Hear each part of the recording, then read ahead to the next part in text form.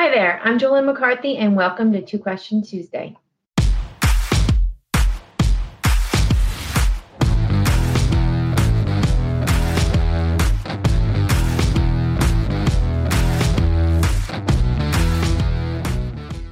Each week, Two Question Tuesday answers randomly picked questions submitted by our clients. Answering today's questions, we have with us Jacob Brett, Senior Vice President of Advisory Services, and Mike Pisani, Director of Financial Planning. Good morning, gentlemen. Good morning. Okay, our first question, Jake, this is from Ron in New York. He asks, I have a credit card with a limit of $10,000 and another one of a limit of $13,000. I don't use the cards and I would like to close them. I was told it would affect my credit. Is this true? And what do you advise? That's a great question. I mean, we get that a lot from our clients. Every company out there has a credit card. Lowe's has a credit card. You name it, they all have credit cards. I think anytime you're closing out a credit card, you're losing the available credit on that account. So ultimately, your credit utilization rate goes up. So for example, very easy example, if you have two credit cards, one with $10,000 and let's inflate the other one up to $20,000, so your total available credit is $30,000. If you have a $3,000 balance, your credit utilization rate is about 10%. So if you close the $20,000 credit card, now your utilization rate is based on that $10,000 card. And your total utilization rate is at 30%.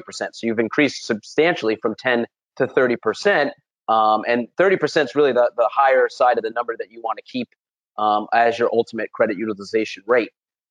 So the other thing that goes along with that is that you're potentially lowering the average age of your accounts on your credit report. So, some of these credit cards might have been open for a number of years. And if you close that out, your average age significantly will decrease and ultimately negatively affect your credit card. I think anytime you close a credit card, you'll have that initial shock of a credit going down. But ultimately, over the next few months, that should regain itself back to what your normal averages are. Thanks, Jake. Next question, Mike. This is from Ben in Florida. What do you think about energy stocks? And at what point do you think it'll be a good time to buy them? So energy for, I think, 5 out of the last 6 years has been, since 2014, it's been either the worst performing sector of the S&P 500 or the second worst. They really just can't get out of their own way. A lot of these companies are highly levered, a lot of debt. Investors kind of flock to them for a long time because, the supply demand metric of there's only so much oil in the ground. So over a perpetual long-term time period, oil prices will probably trend higher. That story really hasn't held true. And you really haven't seen energy stocks rally at all since oil went negative in the month of June. And now it's trading substantially higher than that. So that is the market telling you that these things have a intermediate to long-term secular headwind. What's really interesting is I feel like a lot of the marketplace in terms of capital has been migrating farther towards ESG investments.